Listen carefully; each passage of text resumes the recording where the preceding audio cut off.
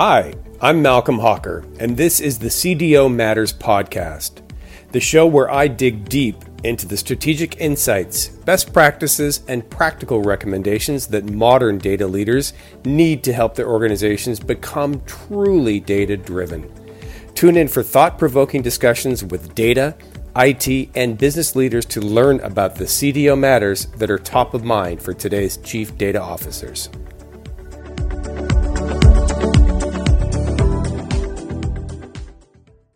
Today on episode 94, we welcome Malcolm Hawker.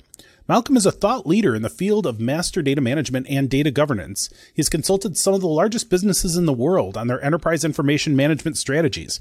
Malcolm's a frequent public speaker on data and analytics best practices and cherishes the opportunity to share practical and actionable insights on how companies can achieve their strategic imperatives by improving their approach to data management. Malcolm, welcome to the show. Thank you very much. It's a pleasure to be here. Please just take a few minutes, give us kind of the story overview of your career and how your earlier experiences led up to doing what you do now. Oh, story and overview. Okay. Well, it's a relatively long story, but I'll try to keep it fairly short. I did a 10-year career at this little internet startup called AOL. That was really like my first job out of graduate school. Believe it or not, I went to work for AOL in 1995, answering tech support phone calls in a call center, making $7 an hour. I was troubleshooting Hayes modem connectivity, where you try to help people understand, okay, are you connected? Are you not connected? Are things working? And with the intent of getting online and troubleshooting and maybe taking some billing questions and customer support questions. And very quickly, I moved from the call center in Jacksonville, Florida, up to the corporate headquarters in suburban Virginia. Had a wonderful 10-year career with AOL through the rise of the internet. So very much my DNA as an employee is around things like failing fast, is around things like experimentation and innovation and kind of forward thinking. And yes, I'm getting older these days, and it's showing in the streaks of gray hair, but very much that the kind of the time at AOL set me up. While I was there, I had the pleasure of doing a number of really cool things. I managed a number of engineering teams, even though I wasn't an engineer, which was really, really fun. At one point, I had a team of 13 or 14 Java engineers, and we were building out chunks of AOL's advertising infrastructure that at the time was taking kind of like the insane amounts of transactions for the time. But I very quickly learned kind of the art of software engineering, not as an engineer, but as a manager, and the importance of data management through application development lens. I also had a number of jobs on the product side of the house. When I finished my tenure at AOL, I moved to Austin, Texas, and I worked for a number of companies, including Dun & Bradstreet. I worked for a startup doing project management software. I felt like I had to put some time in doing startup work. I was a consultant for a number of years, focused really kind of on data and data management. I felt a lot of needs there, and I really kind of came into my own when I was hired by this company based out of DC to what I thought was answer like the simplest question in the world, right? And the question I was hired to answer was, how many customers do we have?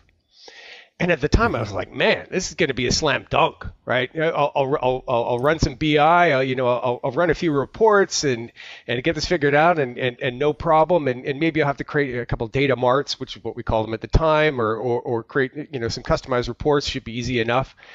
But I very, very quickly realized that for this large company that was highly decentralized and had customer data all over the place, that my task was not going to be an easy one at all. And really that kind of was my entryway, my gateway drug, as it were, to data management, because I became enamored and fascinated with this idea that something so simple could be also concurrently so complex. And that meaning something as simple as how many customers do we have, or products or assets or locations do we have? These things seem like infinitely simple questions to answer, but for large companies were incredibly perplexing. And that just drew me in. And I'm like, okay, I got to figure this stuff out, and I got to help companies figure this stuff out. So really, that was my entryway into MDM. For this company, we tried a few different things early on. We tried to kind of build some custom interfaces in Salesforce, which was the CRM. We tried to do some things from a reporting perspective. No matter what we did, all the kind of the bad data got carried through into those systems. We weren't addressing any of the underlying governance issues. We didn't invest in governance. So in many ways, I learned the wrong way. In some instances, or the less effective way, I should say, of doing MDM and doing data management and implementing a governance program. But those lessons really kind of carried forward through the rest of my career in subsequent positions, again at Dun & Bradstreet, and now with Prophecy, where I just love the complexity and the simplicity of MDM, and it's really kind of like my life's work now to try to help companies figure this out. Whether we're talking about MDM or whether we're talking more broadly about data management as a whole, I think there's a lot of lessons that can be carried from one to the other. That did lead to a beautiful, amazing nearly 3-year run at Gartner, where I was a data analytics analyst at Gartner. I co-authored 3 MDM Magic Quadrants and a bunch of other research in the data space, not just MDM, but a few other areas as well. So I'm in a unique position of having seen what works, both as a practitioner and an analyst and a consultant and a software vendor. So I've worn every hat. And you've been on the call center helping people with internet issues before internet was a thing people understood. Well, they may not still understand it, but I can't believe, like, I didn't know that about you, first off, and we've known each other for a while, but like, I did not know that. And I'm like, finally, I've met a person on the other end of that phone call. Cause there must be some stories from that. Oh. Like just how difficult at that time. Cause I mean, there's some people that are watching this or listening to this that think of AOL as like a dinosaur company. AOL was the company in the mid to late 90s about anything with internet and technology everywhere. I mean, the CDs in the mail and all this stuff, like people, you don't even remember how big AOL was, but they were like the TikTok of their day. It was amazing. Yeah, absolutely. They were the TikTok of their day and the Facebook of their day and the Google of their day, because they were the search engine for the internet. At the time. So no, when I was in the call center, my gosh, this was 1995. So, a reasonable modem speed at that time was like 28.8K baud modem, right? Where, I was answering tech support calls, and, it's like people call up and say, well, my cup holder's broken. I got that one. And the cup holder was the disk tray, right? The CD-ROM disk tray that would open up and the cup holder's broken.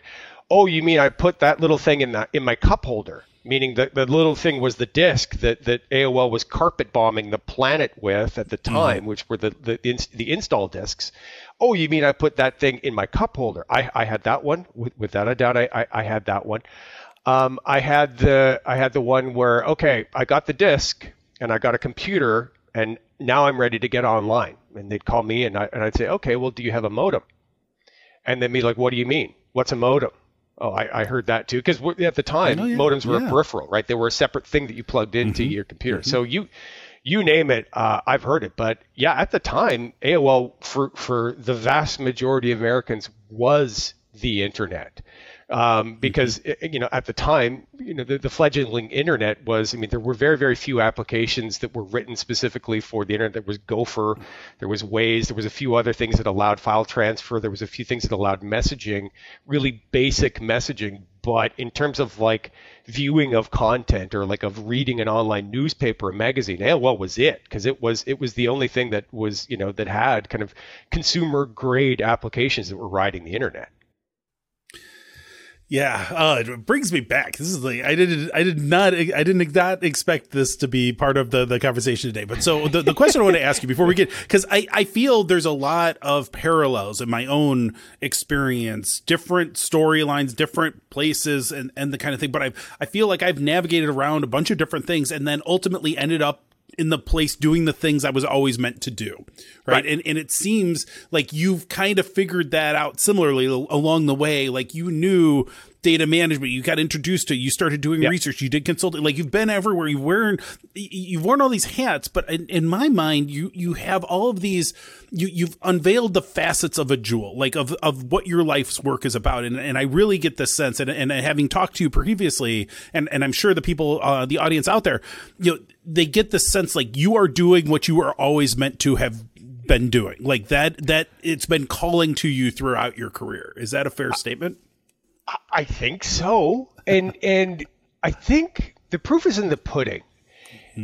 If you get a chance to meet with me or watch any of my videos online or watch me in a meeting, like, I'm really passionate about this stuff. Like, maybe like disproportionately so, like maybe this guy needs to chill a little bit, passionate about it, but I really honestly am, because after all of this, after my time at Gartner, after my time in the trenches, after my time of managing engineers, it sounds crazy to say this because I can't believe it's coming out of my mouth, but 30 years, yes, 30 years of being kind of, at least in this space, or very, very adjacent to this space, I feel like I know what works and I know what doesn't work. And I've seen it work and I've seen it fail. I've been on the end of the failures. So I really want to help people avoid that stuff. I want to help CDOs succeed. I want to help VPs of data and analytics succeed. I want to extend the tenures of CDOs. So yes, I'm in the right place. I feel like it's the right time. You're in the right place in the right time. I didn't honestly, until the last 3 years with Gartner, this really kind of solidified at Gartner, but I didn't realize until then the kind of for lack of a better word, the evangelical angle here that actually does appeal to me as well. I didn't think that it would, right? Because I've never considered myself a salesperson, right? Like I just like sales is like this, that's somebody else's job. But on the contrary, I actually am quite passionate about selling the value of good data management, selling the value of a CDO, selling the value of data quality, and in a way that is meaningful to the business, right? Because I was the guy that was trying to sell an MDM program through better data. I was the guy that was trying to sell an enterprise information management strategy through capabilities and through features, and that didn't work. And it didn't work as well as it could. But this notion of doing it through the lens of business enablement, right? Of selling more, reducing your costs, or reducing your risk. These are things that I'm learning as I go. And that, lo and behold, I'm actually quite happy to be doing through mediums like this and podcasts and other mediums. So yes, it took me a while, but all the roads seem to lead to here. And it doesn't on the surface sound like, being a tech support rep for an internet company. It doesn't sound like that's going to lead you to where you want to get to. But I always remained open to opportunities. I always remained open, and I always listened, and I always feel like the number one thing that has been guiding me the most is, if there was one thing, is this passion for problem solving. And I think I could probably make that work in other fields, but in the data field, I don't know. There's something special there. And again, I think it has to do with this paradox of what appears simple but is really not. Like that twist to me, there's something challenging there that makes me just want to bite in and not let go. There's a couple threads that I want to pull on here, because it's that notion of it seems simple, but it definitely isn't. And I think I want to come back to that, because I think that one will carry us for a while. But I'm curious, because I would tend to agree with it. I've long said I'm not a huge fan of sales jobs. Like, I don't get fundamentally motivated by the money. I don't get, but I like the problem solving, and I think the connection to problem solving that you've drawn is exactly right. Like, I think that's exactly what it is. But I think if you're a change agent, if a person that is trying to do something in a business that isn't happening already, you got to get at least somewhat comfortable with sales. Like that is a fundamental part. The currency is different. If you're asking for something internal, you're not asking for a statement of work or a check exactly, but you're asking for some sort of support. You're asking for some sort of resources. It is not a huge departure from a traditional sales role. So if you are a change agent, becoming somewhat familiar with sales and comfortable with sales is an essential part of your job. I'm curious, though, on this journey that you've been on, because clearly you're passionate about this. Clearly this kind of podcast and stuff is part of your job as an evangelist, and clearly passionate about MDM and data management topics. At what point in that journey did you realize that becoming a speaker or thought leader, content creator, author, however you think about it in your own mind, when did you insert that into your career and realize this is going to be an important part of who I am and what I do in this data space that I'm in? I can tell you the galvanizing moment. There was one, and this may sound trite, and it may sound, I don't believe it, but literally there was one, and which makes for a better story. But it also happens to be true, which makes it actually even for a better story. That's right. I was working for Dun & Bradstreet. My title was Distinguished Architect, and I traveled the world with the data whisperer, Mr. Scott Taylor, and we were going around to D&B clients and D&B prospects talking about the transformative nature of data. And that was good, and that was awesome. And if you ever get the opportunity to travel the world with Scott Taylor, I say take it. It'll be a good time if you can. But that aside, I was speaking. I was speaking probably 2 or 3 times a week with multiple companies, and I was having really meaningful conversations with data leaders and with business leaders. But the audience at the time was relatively small, meaning I would go and meet with maybe 5 or maybe 10 people with the company A, and then I would go do it again with company B, and I'd go do it with company C, and I had a few conference speaking sessions as well that were pretty cool. But it was really kind of siloed, for lack of a better description. And when I was with D&B, we were sponsoring a Gartner event. And it was at one of the data and analytics summits that was still happening. It was in Orlando. It hadn't actually transitioned over to Dallas Fort Worth. So we were in Orlando. I can't remember which, and it was the kind of the keynote speaker speech. It was the morning of day one, and the conference chair was a gentleman named Michael Moran, who was an MDM analyst at Gartner. And who just so happened to live in the same town that I was living in and had been living in previously, Austin, Texas. And Michael gets up on the stage, and I listened to him speak, and I listened to him talk about the Data and Analytics Summit, and I listened to him opening the event, and I said to myself, I could do that job, and it would excite me to do that job, and I think that I have value to add to that position. Right. Not that I could just do it. I actually said to myself, I think I could add value to the people here, and I could do it in a way that was significantly kind of a force multiplier against what I had been doing previously in my other position. And it was at that moment that I was like, aha, I need it's not that I need, it's just that if I had a bigger stage, more people could actually benefit, and I could have a more meaningful impact on the industry that I was becoming to care about immensely.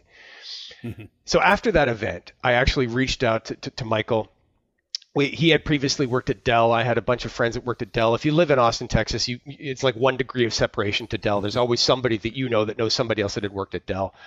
In this case, it was a gentleman named Jason Simmons, who one of my ex-peers at Dun & Bradstreet. And I said, hey, could you give me Michael Moran's email address? Yeah, here you go. Reached out to Michael Moran and said, hey, Michael, I'll be blunt. I want your job. Because that's kind of how I am. I just like to throw it out there. I don't want to beat around the bush. And it's so funny because he just said, it so happens that I just resigned my position and I'm on leave for a couple of weeks while we kind of sort out my affairs and transitioning away from Gartner into my next position, which he ended up going to work for he was becoming the chief of staff for the COO at SAP. Sat down with Michael and said, I want your job. He introduced me to a bunch of people, and then that's it. I got in with Gartner, and I ended up taking Michael's job. But that's the answer to the question, which is, when did I know? And when did I know that kind of the evangelism angle here would be important to me? It was sitting in a Gartner event and figuring, yeah, I could do that. That is a cool story. That is, I love the moment type of story when all of a sudden something that's been probably in the back of your head for a while, all of a sudden comes right to the front and says, hey, you remember me? Yeah. I'm here now. And that's a really cool thing that you were able to actually achieve that. It's those kinds of stories are I love those mysteries. They're just odd little things that that happen throughout your career, these odd moments that somehow make sense in the end. So that's really cool. Indeed. So let's get back to the topic of data itself. And so, as we think about master data, the customers, employee, like the things that should be easy but aren't, as you've been talking about. Mm-hmm. How are we going to fix this? Like, I feel like I've been doing this for a long time too, and it's like we're not considerably closer to these simple things. We've got all this power now. We can do AI stuff and machine learning stuff. Everything's, supercharged, but yet we can't still somehow manage some of these things that should be simpler. What's the answer going to be? I don't know. I don't know, but I will fight through to my last breath to try to make it right and to try to figure it out. But this is a good dovetail into the why did I leave Gartner conversation? Because for people who do what I did, I mean, you could argue that I kind of hit the pinnacle, right, in terms of being a trusted resource for best practices around data management strategy, you name it. I mean, Gartner's a pretty good place to be if you want to be seen as somebody who knows some stuff. So I was in a pretty good spot. But what I found, Anthony, was I was having a lot of the same conversation over and over again, and that in and of itself is not bad. But what I found was that I was having the same conversation with the same company over and over and over. And almost always that conversation came back to focus on outcomes, quantify your outcomes, build a business case, understand the connection between data and business. You got to do this, you got to do this, you got to do this. And companies weren't doing it.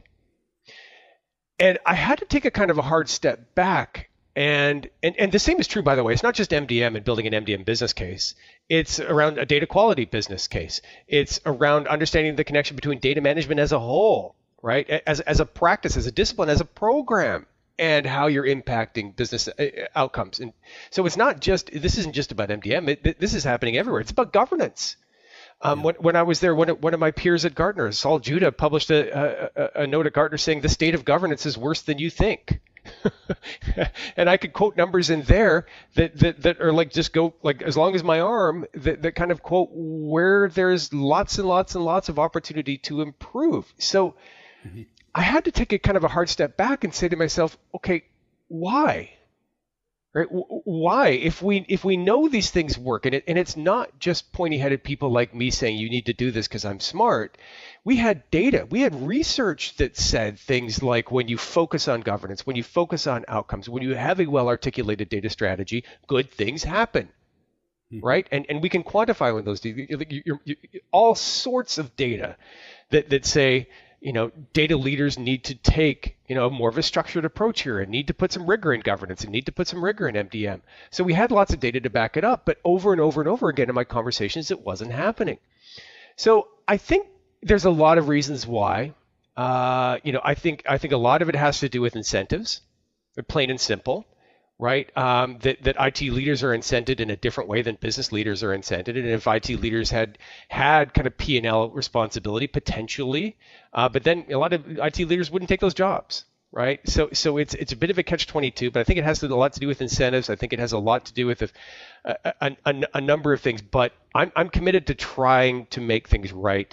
And one of the reasons why I left Gartner is because I think that as a thought leader, we need to be accessing all channels. We need to be using not just published white papers and not just one-on-one phone conversations and not just conferences, but podcasts, but LinkedIn, Smoke Signal, Carrier Pigeon, blimps is something I said when I was having a conversation with Scott a couple of weeks ago. It's like, I don't know, right, how we get those messages out there, but those messages need to get out there and in a way that is relevant to data leaders. So, I see LinkedIn as a really, really increasingly powerful platform for sharing this. I know you think the same way and others think the same way.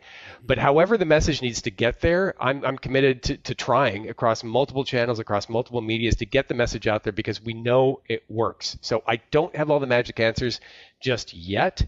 I'm trying to figure things out. I do think that incentives have a lot to do with it. I think that organizational structures have a lot to do with it. I think that competencies, and backgrounds and experiences of IT leaders have a lot to do with it. I am optimistic that the role of the CDO will help break through some of these things. This is one of the reasons why I'm focused on supporting CDOs, is because I have a lot of optimism there.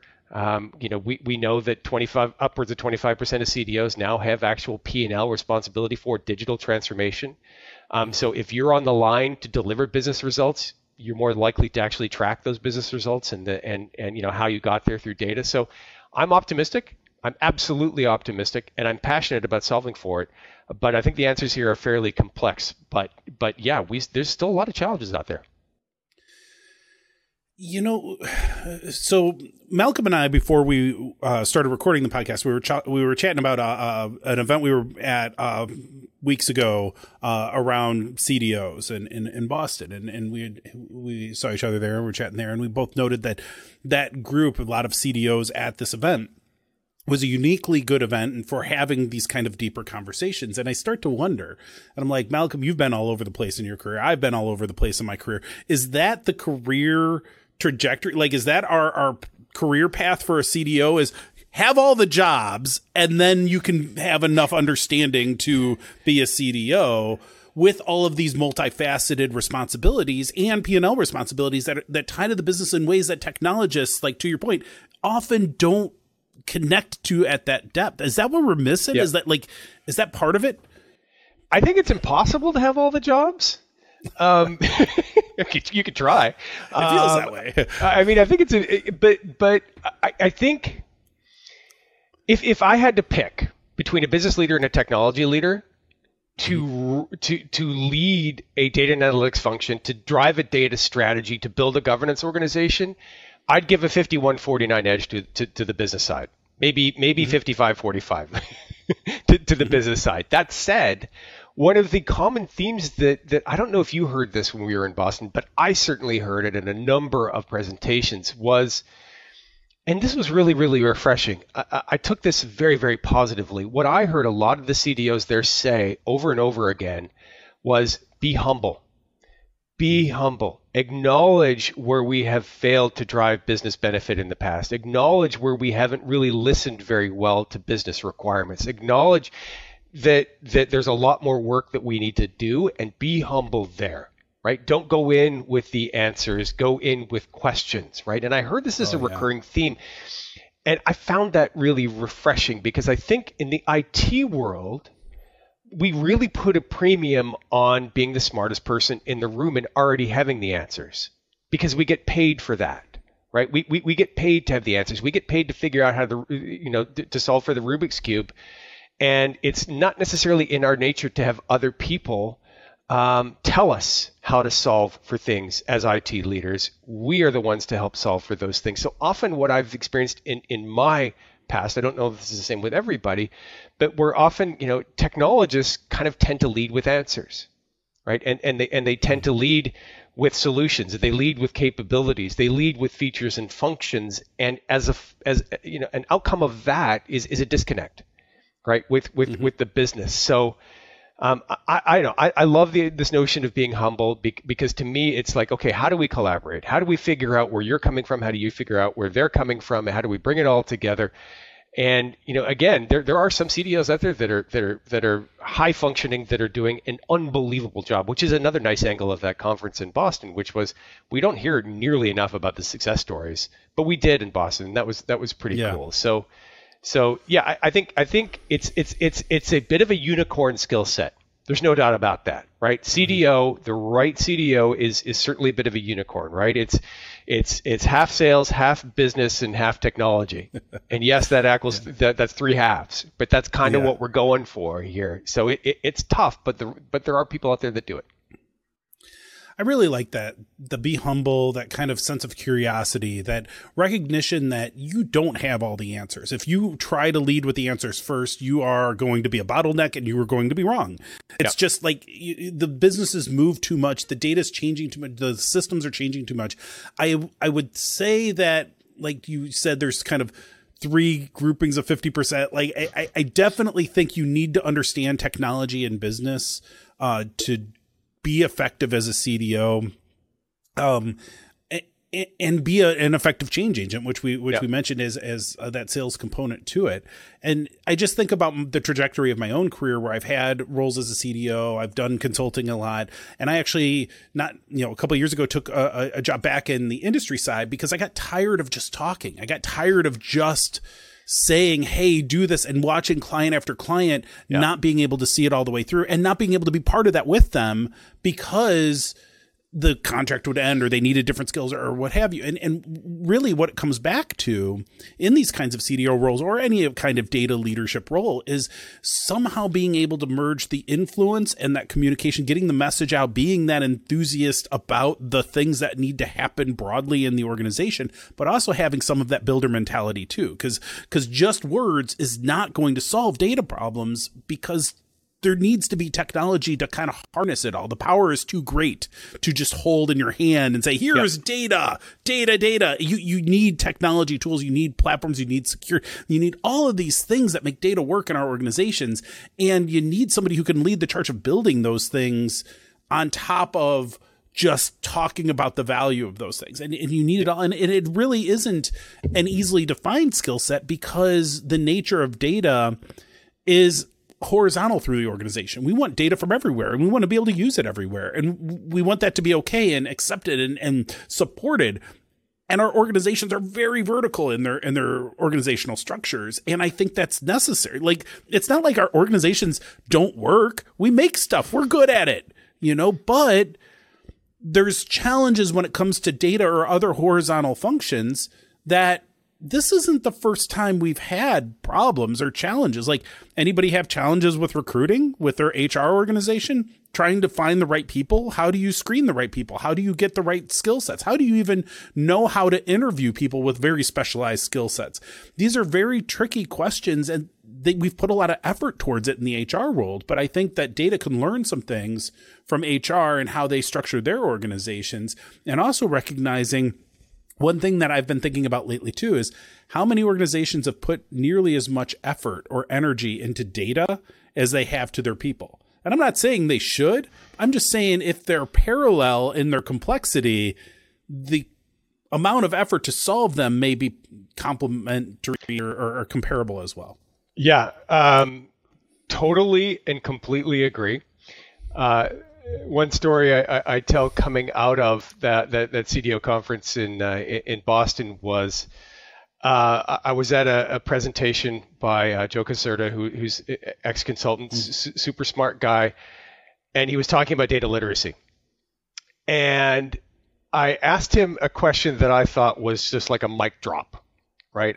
I said, if data leaders were more business literate, would we be asking business leaders to be more data literate? Like, I thought that was like checkmate, right? Right? Because I tend to have a little bit of a problem with the phrase data literacy because I think it's condescending, right? Because the flip side of that is illiteracy. But this does tie back to kind of your notion to investments in data and getting people familiar with it. And then as a response, I had this brilliant aha moment, and where Joe said, "Okay, well, think of it this way, and he used a metaphor of a thermostat. Like, he goes, if you walk outside right now and you look at your phone and you look at the thermostat in your phone, you're going to know the difference between hot and cold. You inherently know how it works. You know what each of the markings means on your thermostat, and maybe if you thought about data literacy that way, that would be enough." Right. And I was like, aha, there. Right. And I may be kind of making this bigger than it really, really was, but like, that is how we, you, me, and other pundits in this space help our clients, our industry, our fellow data leaders get over this hump of why are we not being as effective as we can? Because if somebody could, at least for me, in my mind, in like 2 sentences, take data literacy and make it actionable and put a boundary around it and make it insightful and describe it in a way that would be infinitely actionable by a business leader, that's what we need. We need more of that. And I learned this when I was traveling the world with Scott Taylor, because he will tell you over and over and over again, he's not a technologist, he's not a technologist, he's not a technologist, he's never actually even managed a data organization, but the words he uses and the way that he communicates those words, maybe it's with a finger puppet, maybe it's with a children's story, I don't know, but they're actionable and insightful and they're meaningful and they're digestible. Right? Like that's what we as data leaders need to do more of, whether we're talking about data literacy, which in theory I get, by the way, like I get it, but let's stop using data literacy. Let's stop, it being, technology first, right? This is my biggest gripe about data fabrics and data mesh is like, who cares? Right? Like, let's not talk about the architecture. Let's talk about the business needs first. And maybe a mesh or a fabric would align to that, but maybe it doesn't. But I can guarantee you that your chief revenue officer doesn't care about data mesh or data fabric, right? Let's have a conversation about cross-sell or upsell or other business outcomes. So I think how we communicate and the words that we use can be incredibly powerful. And I think that if we start doing things more along, the lines of what I was talking about before, actionable, digestible, meaningful in ways that don't really necessarily involve complex technological subjects, we'll be much farther ahead. Yeah, completely agree. I mean, this is why in the work that I've done with data leadership is I always connect it to data value. And I define data value as this differential in outcomes, business outcomes, real outcomes that are measurable based on all this stuff that we're doing. And my strength and weakness is that I oversimplify for effect. Like that's what I do. I make the analogy. I tell the thing that somebody can understand, but it's way simpler than reality. And I get that, and it's not the whole answer, but it's a helpful part of the answer in many cases. I'm glad, too, that you mentioned the other thing that was all over that event in Boston, which was data mesh and data fabric. And I'm like, where did these come from, and why am I supposed to care about them all of a sudden? Well, the short answer, there are a few shorter answers. One of them is you can blame my old employer. Gartner is pounding the data fabric drum pretty hard, and the more they pound the data fabric drum, the data mesh people want their drum to be heard. So there is these growing factions of mesh and fabric, and it's and it's like, okay, there are merits certainly to both, but they are inherently architectural patterns. Right, and I think the data mesh people are now listening to this is like, no, it's not. It's more than that. It's an operating model. Okay, but it's a way of managing technology. And when we lead with architecture, when we lead with a technology pattern, and we don't lead with business needs, and we don't lead with requirements, that ends up undercutting everything we're trying to do. So, it's no surprise that data fabric is according to Gartner, is a top trend in the data management space, because Gartner is talking about it over and over and over again with their clients, and then their clients go talk to other clients, and their other clients and other companies, and then it becomes a thing. There's a bit of a self-fulfilling prophecy there. But I would invite all of the data leaders that are listening to this. I don't have a horse in that game. Right? Meaning data fabric, I think, could be transformational. I love the idea of active metadata. I love the idea of using AI and ML and graph and other cool stuff to allow the data to start informing its own classification and its own use, and doing so in a seamless, highly virtualized way. I love it. I love data mesh. I love the notion of centralized and decentralized and solving for both and allowing data products to exist at the point of consumption. I love them both. They sound fantastic to me if we can get there. But I would invite all the data leaders, just don't lead with the technology. Sit down with your business stakeholders and ask, what can't you do today that you want to do today because of a limitation of data? Yes. They're not going to tell you about, well, I have a shortage of active metadata, or I don't have a robust data virtualization platform. That's not what they're going to tell you. They're going to tell you, I like to know when my customers are traversing our lines of products so I can sell product A to customer B, and that's what they're going to tell you.